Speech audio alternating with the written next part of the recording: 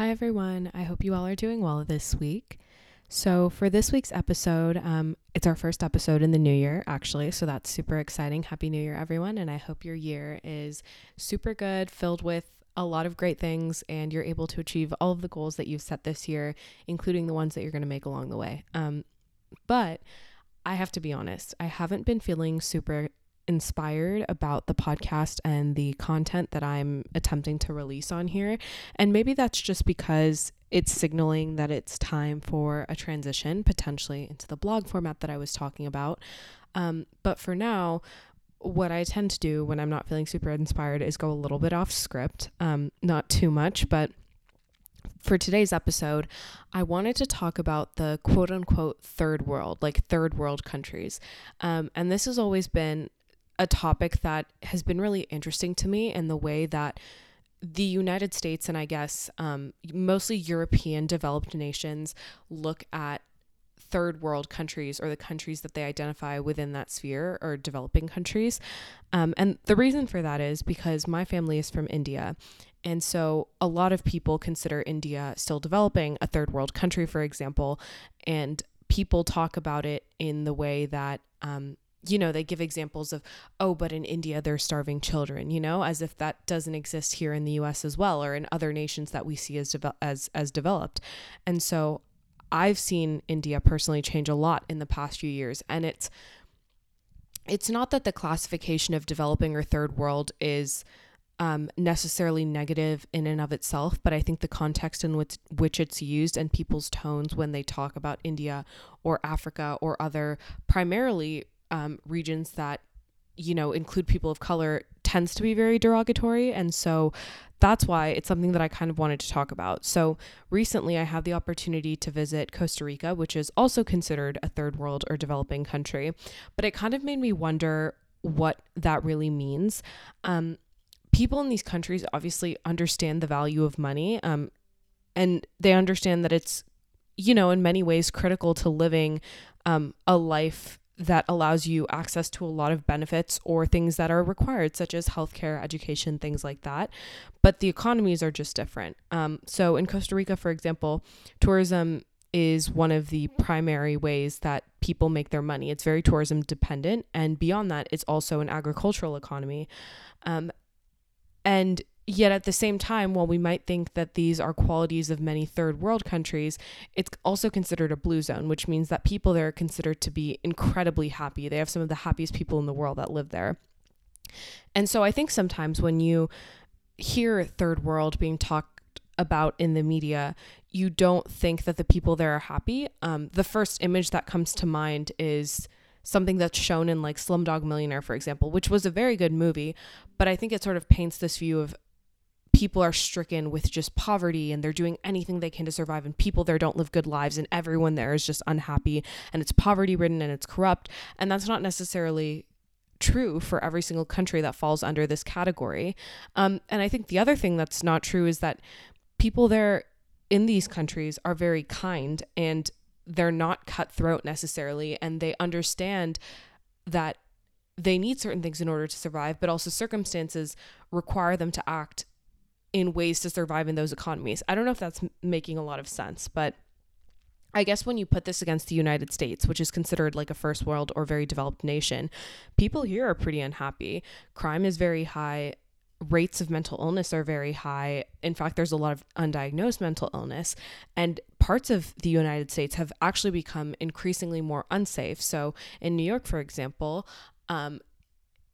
I have personally seen crime go up, attacks on innocent people increase since I've had the opportunity to live there. And obviously, I still think it's a very beautiful city, and not everyone there is unkind, and not everyone there is going to take part in crime.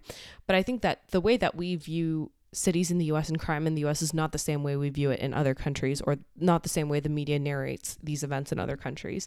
And so the contrast to me was very interesting, to think about how a country like Costa Rica is considered third world, but the people that I met there were so kind, so wonderful, were happy.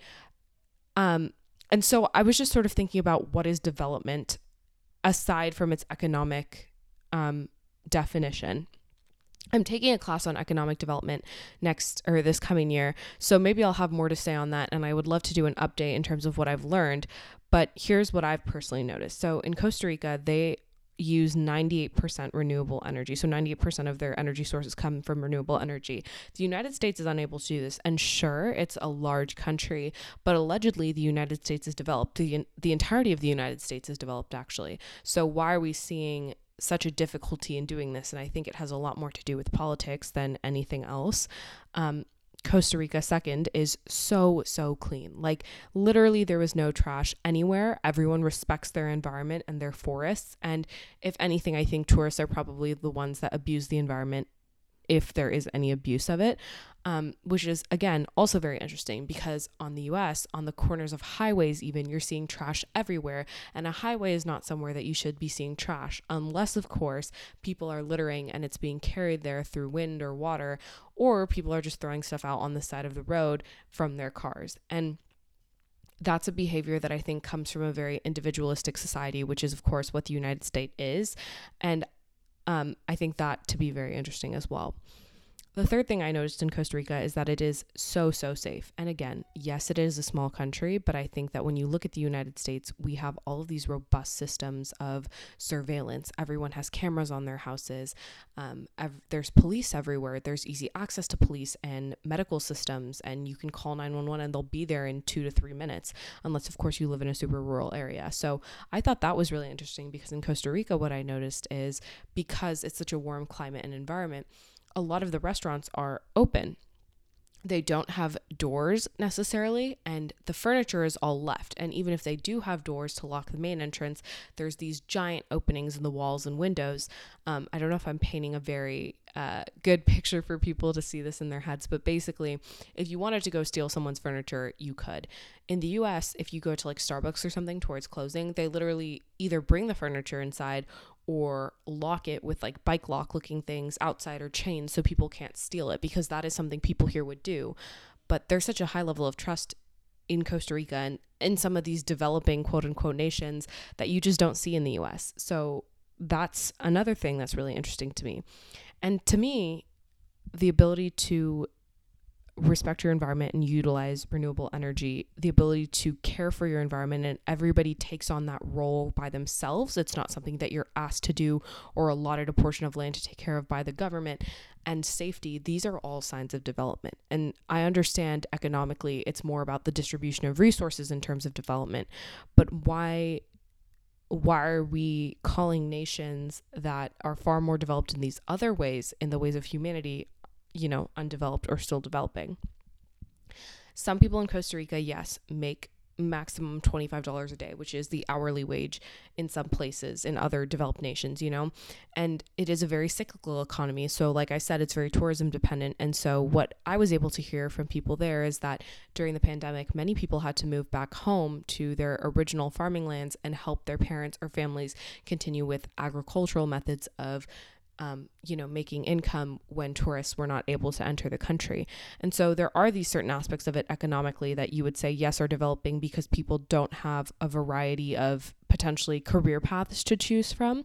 But I still think it's super interesting to look at socially how developed the nation is as compared to the United States, which I think the biggest argument people make is the US is a very large nation. But when each corner of the nation is developed and when we're divided into states, which allegedly, take care of their own resources to a certain extent, shouldn't we be able to achieve some of those same goals? So anyways, this was me going a little bit off script and wanting to tie in finance and humanity and a lot of things that I'm passionate about.